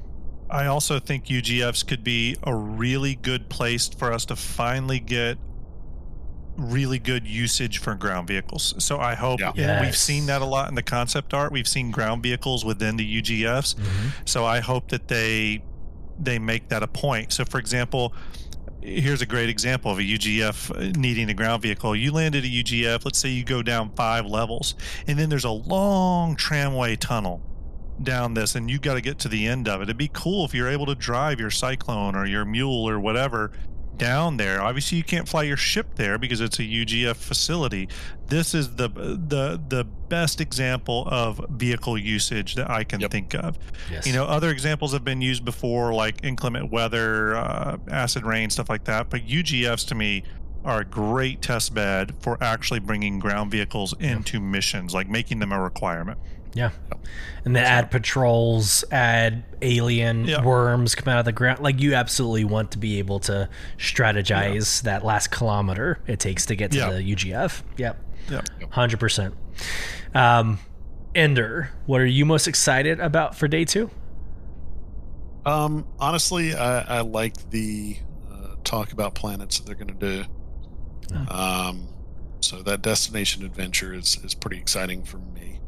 I think what I'm most excited about is the character advancement. I'm hoping to see certain things, but the one that I'm really going to watch with kind of bated breath is that Destination Adventure, because what I'd like to see is something new. They showed us a lot of Pyro. It'd be interesting to see if they've been working on anything else that they haven't told us they're working on. And then all of a sudden they're showing us that. So I'm watching that with a little bit bated breath to see if we get something that we didn't know we get. Do y'all think jump drives will be discussed on day 2? Considering it's such a necessity for going through the jump points that are now live in PTU 321. But do y'all think jump drives will be part of the conversation? I didn't think about that, but honestly, they should be. That conversation should start up again. Yep. Yeah, I mean, I think it needs to be discussed. I mean, there's a lot of open-ended questions about jump gates and jump points and stuff that still need to be answered. Yeah. And obviously, taking flight is somewhere where that all could be talked about. Yep. That kind of stuff could also be talked about in navigating the verse a bit. Yep. So we'll see where it shakes out. But yeah, I see jump drives being something that does need to be talked about. Yeah. Yeah. Are we good to move on to F8C Lightning? Ender, you good? Yeah. No one's pushed on time. I want to be respectful. We're good. All right. Let's get into the hunt is on. So there's a lot to unpack. With the F8C Lightning. Let's get the facts out of the way. Then we'll get into some of the current debate or dialogue, and then we will open it up for just general conversation. Oh man, how do I even start this? So the F8C Lightning, you could acquire it one of two ways. Prior to this past week, you could acquire it one of two ways. You could become a wing commander and have spent $10,000 on pledging, and then you would get the base model of the F8C Lightning for an additional $5,000, or a total of $15,000 spent on pledging for this game. You would get the Executive Edition, which is a gorgeous black and gold livery that is probably one of the best paint jobs in this game. So those are the two ways. And then there's like a third way that we need to be very delicate with how we talk about it. The third way is a promise, quote unquote. It's a promise that, hey, if you finish Squadron 42, you would be given the F8C. Now, I have heard it say the F8A, the Alpha, and the F8C is in Charlie. Regardless, you would get this if you finish Squadron 42. Okay. Those are the quote-unquote facts up to this point. And then last week happens. Now, you have all read my social medias at this point. You know how I feel about it. They opened it up for the birthday. So we celebrated the 11th birthday of CIG, this endeavor we have set on for Star Citizen.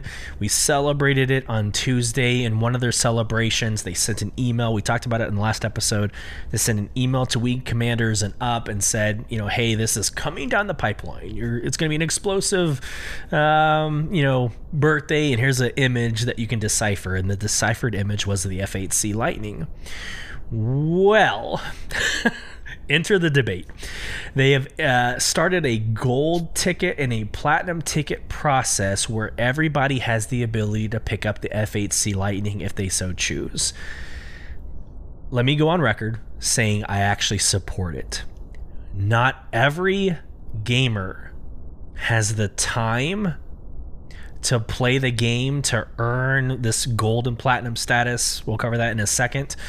And not every gamer has $15,000 or $10,000 to spend on pledging. I am of the mindset where I welcome everybody in the Star Citizen family to get the opportunity to fly this badass ship. There's a lot of lore with the F8C. It's how we combated the scythes, right? The Vandal scythes. It's how it is so much ingrained into what Star Citizen and Squadron 42 is. This was not the ship to gate. And I don't think it ever was. I don't think it was the ship to gate. Because again, they're offering it to everybody who beat Squadron 42. So there's the preface. Let's get into the article. I'll shut up for a couple of seconds afterwards, but here we go. Article. Happy birthday, Star Citizen, blah, blah, blah. The hunt is on. Yeah, there you go. There's the summary. Blah, blah, blah.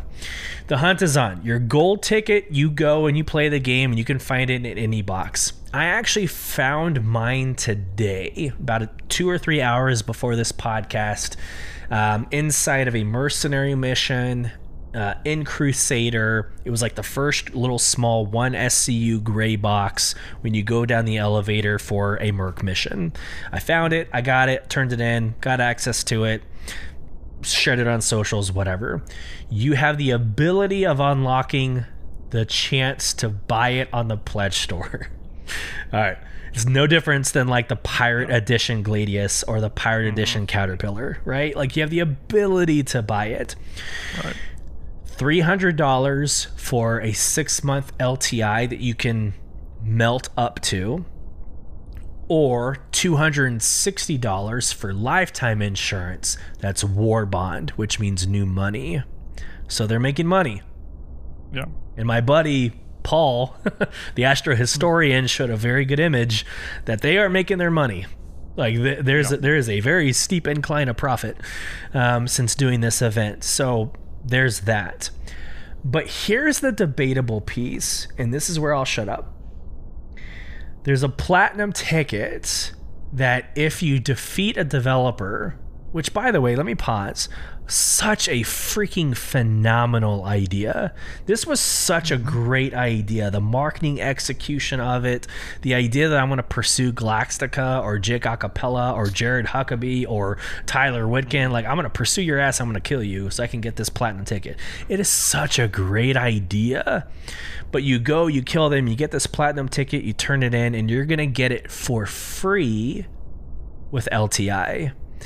And I think that is what is crossing the line for some people.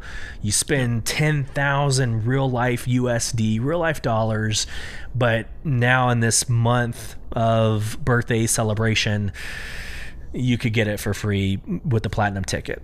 So let me shut up. I think I've summarized this as best as I could.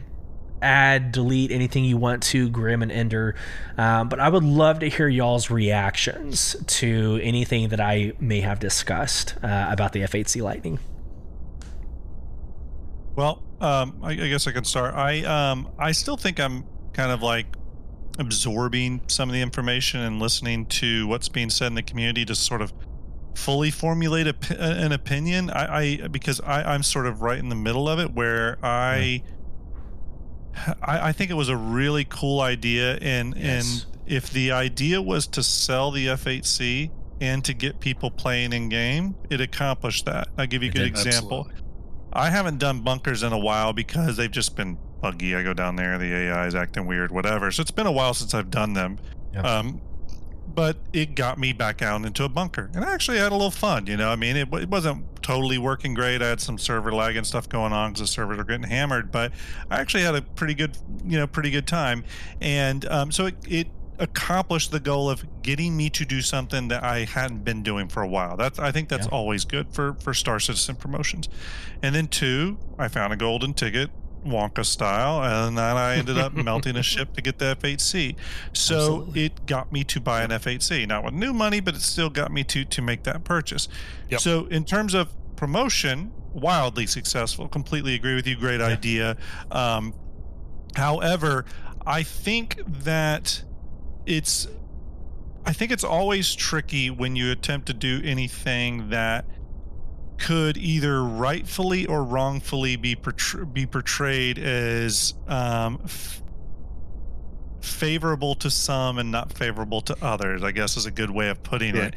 Oh, what a line. I love it. Yeah, and I really have not read into all the information that's out there to see, you know, if any of these accusations I'm seeing out there are true, and a lot of the things that are kind of irritating people. I think there was a lot of different ways to do this, though. For example, the developers, maybe it wasn't a ship, but maybe you would have gotten access to exclusive paints by taking certain developers down, but maybe developers weren't the only ways to get those things. So for example, one way I think, or one thing that they could have done that I think would have mitigated some of this controversy is if the platinum cards were also able to be found in loot boxes like the gold, but they were extremely rare. Like think of like getting a 1% drop in WoW. Right? So for any World of Warcraft players in there, you know, any item that's kind of generically got the 1% drop rate, you might farm that thing 80 times before it drops. You know what I mean? You might get it first. Who knows? You might get it the first. I think that would have been an interesting way, or a better way of doing it than having this platinum version exclusively through getting a developer. Again, my personal opinion.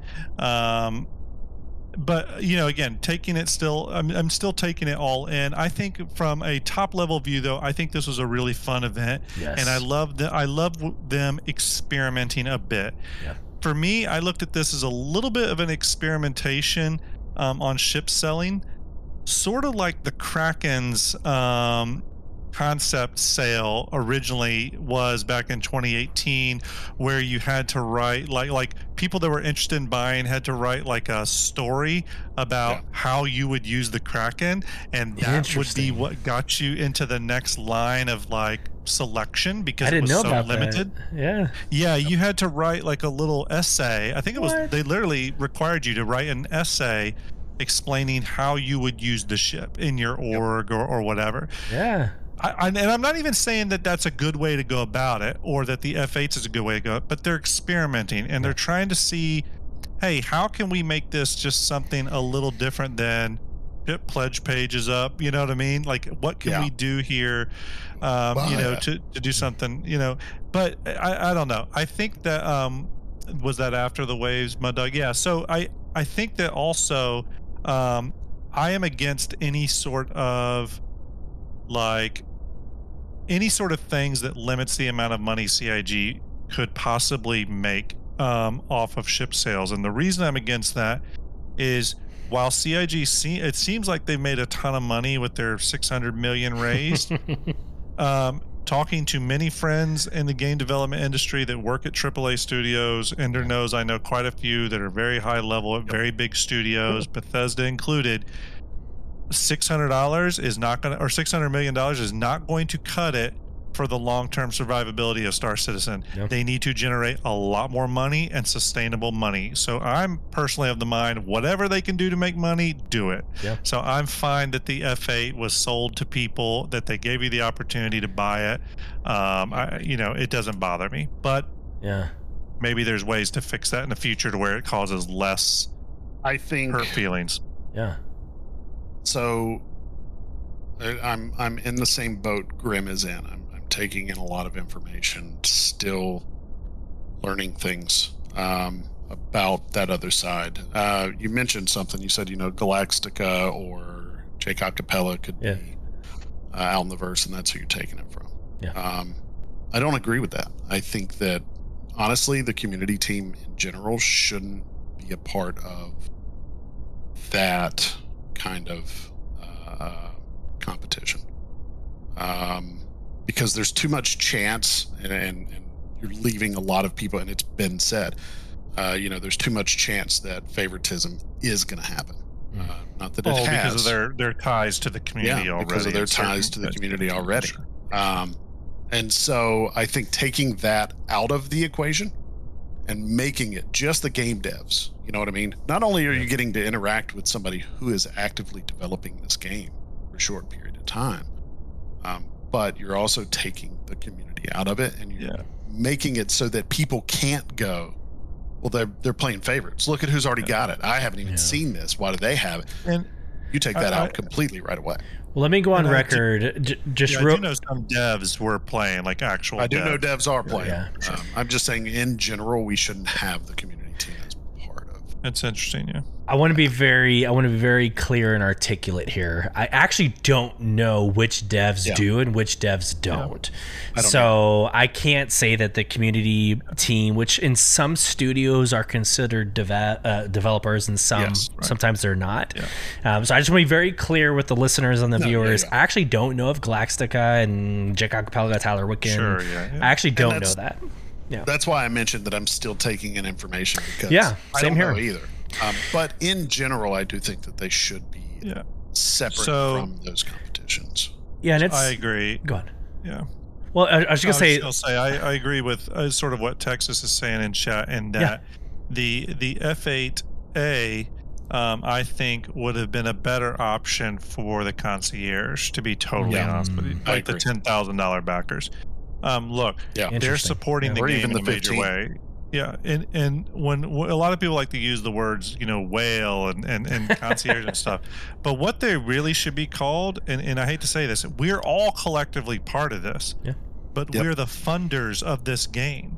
We're the investors of this project. That's a better way of saying it. And some investors have invested $45. They're still investors. Yep. There's some investors that have invested $50,000, $100,000. Yeah. Just like in the stock market, if you invest into a stock, if you've invested $50 or $100,000, the $100,000 investor should probably get a little bit more, more return on their investment. I think that's totally fine in this era of the game where it's still, and all these pledges are still an investor sort of money transaction, right? Yeah. And not really a sustaining transaction. So just thinking of it in terms of just money that needs to be raised to support the game, I think it would have been a great idea to give the concierge FAAs, the military variant. I agree. It's or even give the concierge people who have earned those 2 ships, put a platinum ticket in their, in their inventory. Give them that platinum ticket. Let them but that platinum ticket, instead of being the F7C with a different paint job, which, if I'm being honest, I prefer the current paint job. I'm good with that one over the platinum one. But if they'd have made that platinum ticket in F7A, and it's going to be just as rare and difficult to get, then I think that would have been much better. But I think they should have given one to those concierge levels who spent 10 and 15 grand to get those. I'll say this though, to kind of close out my thoughts on this. If this whole experimentation that they're doing to try to find interesting ways to promote the game, promote these highly sought after ships, make some money, which they should always be doing. They're a business. They need to be making money to be a responsible business. How dare you? Exactly. Taking all that into account, but still considering this experimenting on how to do this, I'd rather them experiment on these single seat fighters, these $200, $300 ships. I don't want them experimenting on the Idris. Nope. I don't want them making the Idris come out and the people that have invested $1,600 into getting an Idris and then experimenting with some random way anyone can get an Idris because you're a content creator or because you have a huge org that can help you seek out every loot box in the verse, all these ways you can get around it. I would rather them do these experiments on these smaller ships. And I think that's how I look at it. I think it allows them to think of much better ways to promote when not only bigger ships come out, but especially hull limited ships, because you can bet your ass when ships like the Kraken and Idris come out that are hull limited ships. This has always been a concern of mine when Star Citizen. Take a ship like the Kraken. When they finally put the Kraken into active production, they are building a ship and putting all these time and resources into a ship that doesn't have many owners because it's hull limited. That's right. They're going to open it up. Right. Yeah. There's going to be some promotion that happens with the Kraken and some of those bigger hull limited ships that allow them to get in more players' hands. Right. And this is that time for them to start experimenting with crazy promotions to sort of do that. You know what I mean? And we should be somewhat okay with that, because for example, if they've only sold total 800 Krakens because of all the limited waves over the last 5 years or whatever, or maybe it's 200 Krakens. I don't know how many it is. I don't know what the magic number is of sold ships to get them to want to even put the time and resources and overhead into producing that ship. Right. Yeah. And I don't really give a damn what that number is, but I want them to hit that number because I want my ship. You know what I mean? So I don't want it to. I don't want it to sit on the shelves at CIG just because there's not enough people that own it. You know what I mean? Yeah. So I am okay, for example, as a Kraken owner, I am okay when the Kraken releases, them coming up with some sort of promotion, maybe a little different than this F8 one, but some sort of promotion that allows it to get into more people's hands in a fair way. Yeah, I think a good example, for listeners, viewers of this podcast, maybe you're new to Star Citizen, but like the Javelin is $3,000. There's not a lot of people that have spent $3,000 on video games their entire lifetime, much less on one game. So if you're going into this with the premise that, you know, the only way to get a Javelin is with $3,000 and pledging $3,000, that's probably not going to be the case. Why would a company spend time, resources, assets to build a $3,000 ship if only those that can afford it with real money buy it? So set your expectation that there's going to be a way to earn it. Now, it might be super rare, it might be super hard, it might be the 1% loot box that Grim and Ender were talking about. It might be this random, like the invincible horse that the Lich King rode in on in World of Warcraft. Like, it might be this like very impossible thing to like loot, but expect there to be a way that most gamers have the chance. Yeah. Right? Like, imagine a 18-year-old wanting to fly the Javelin. They don't have $3,000 to spend on getting this, or the Idris, which is I think like $1,500 or whatever it is. I think it's 1,400. Yeah, something like something that. Like that. Kraken is somewhere up there as well, 3,000 or 2,000. So anyways, the point being is like, I would just set your expectations. Like the F8C, to Grim's point, was a phenomenal example of like, look, we need to get this in more hands. It's a paramount fundamental ship to the lore, to the foundation of what Star Citizen is. Let's just see what happens. And I think the ticket system was a phenomenal way to do it. I truly do. We can debate whether or not. So this is to Ender's point. I have to do my own research because I'm seeing people sell the gold tickets and sell. There's a lot of selling going on. Right? Like, well, that doesn't feel right.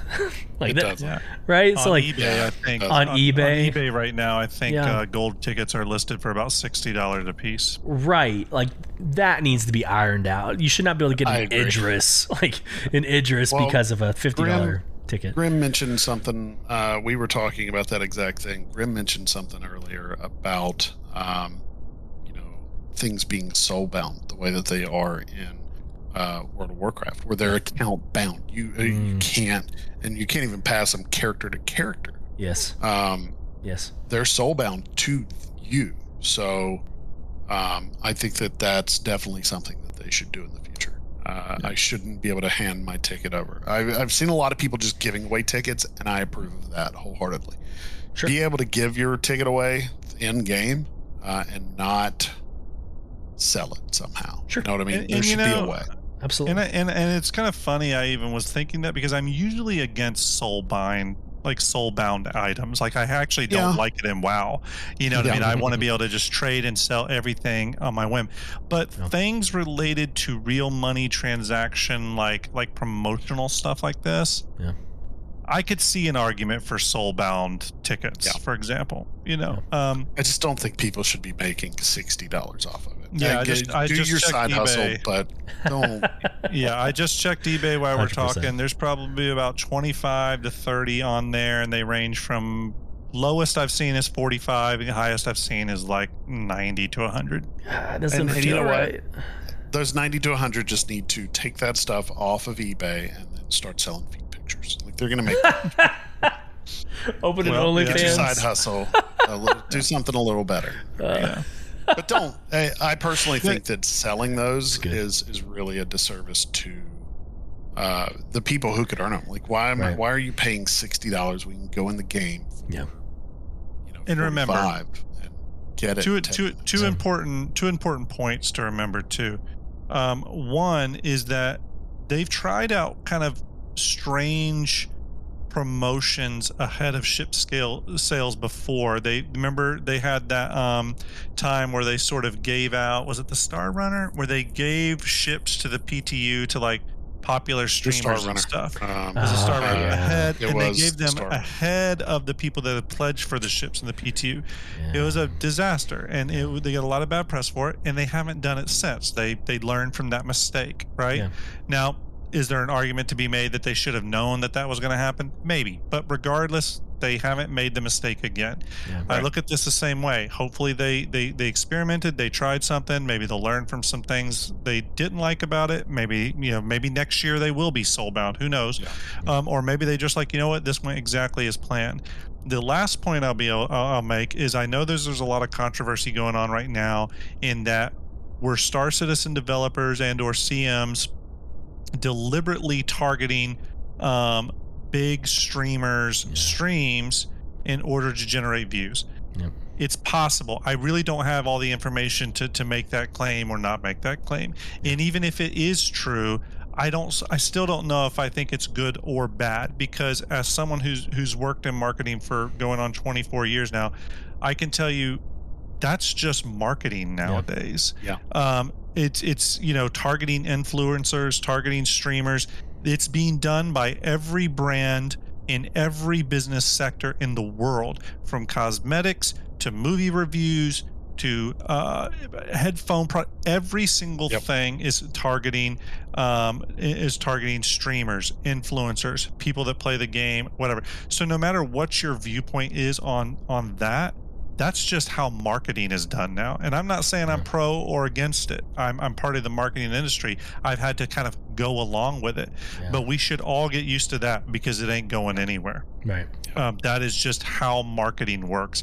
It would actually be irresponsible if CIG was not doing that from a marketing perspective and targeting those content creators, because that is how marketing is done. And you see it in every single game. World of Warcraft is doing drops now. Streamers can do drops, right? Drops have become a huge thing.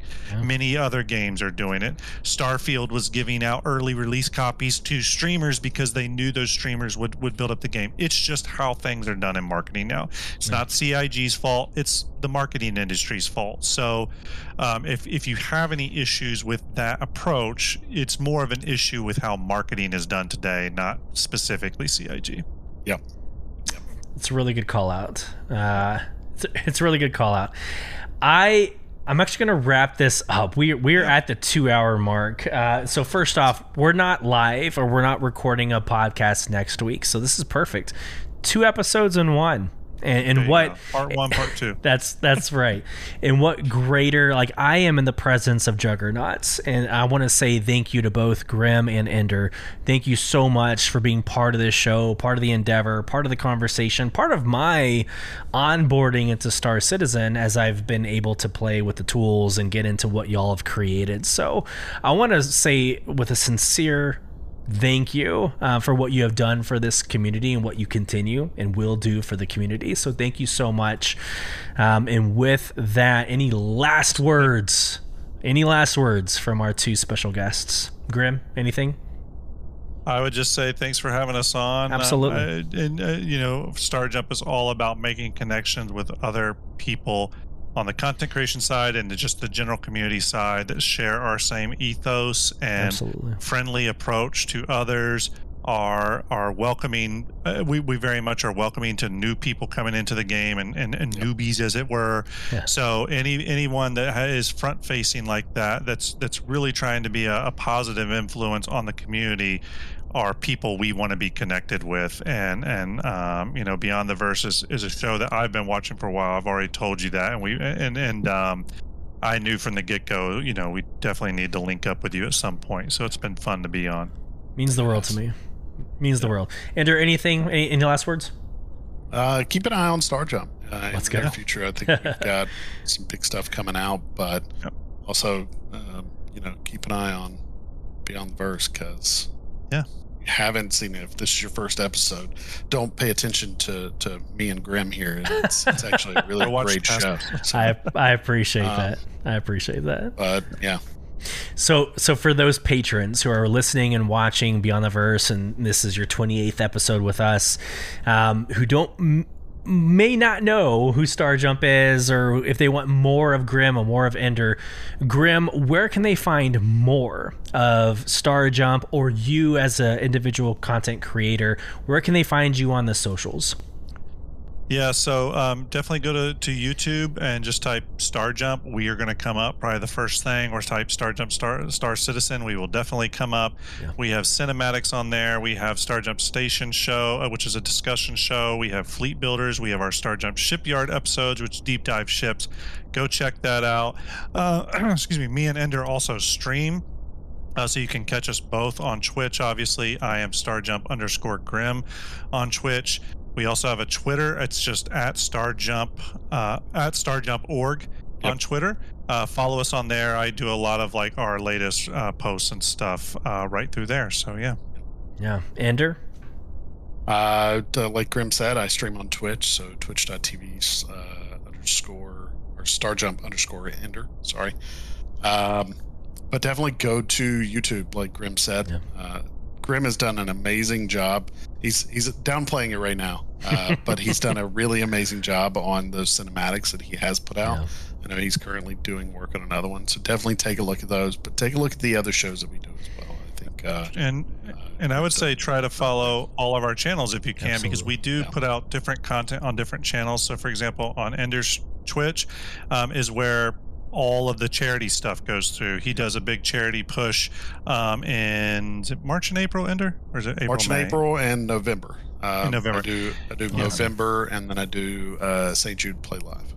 Yeah, so big charity pushes, obviously Star Jump related, but really headed up completely by Ender. So, all that's on that channel. Other stuff happen on my channel. Different things are put out onto YouTube. So try to follow us on all our platforms to get kind of everything. Yeah, absolutely. Well, like I said, true blessing. Again, if it's your first time listening to Beyond the Verse, follow us on all things social. It's BTV_cast. You can email us at contact@beyondtheversehq.com to become part of the conversation. Otherwise, I hope this finds every single one of you well. Safe travels as you traverse Beyond the Verse. Take care, everybody. Thanks, everyone.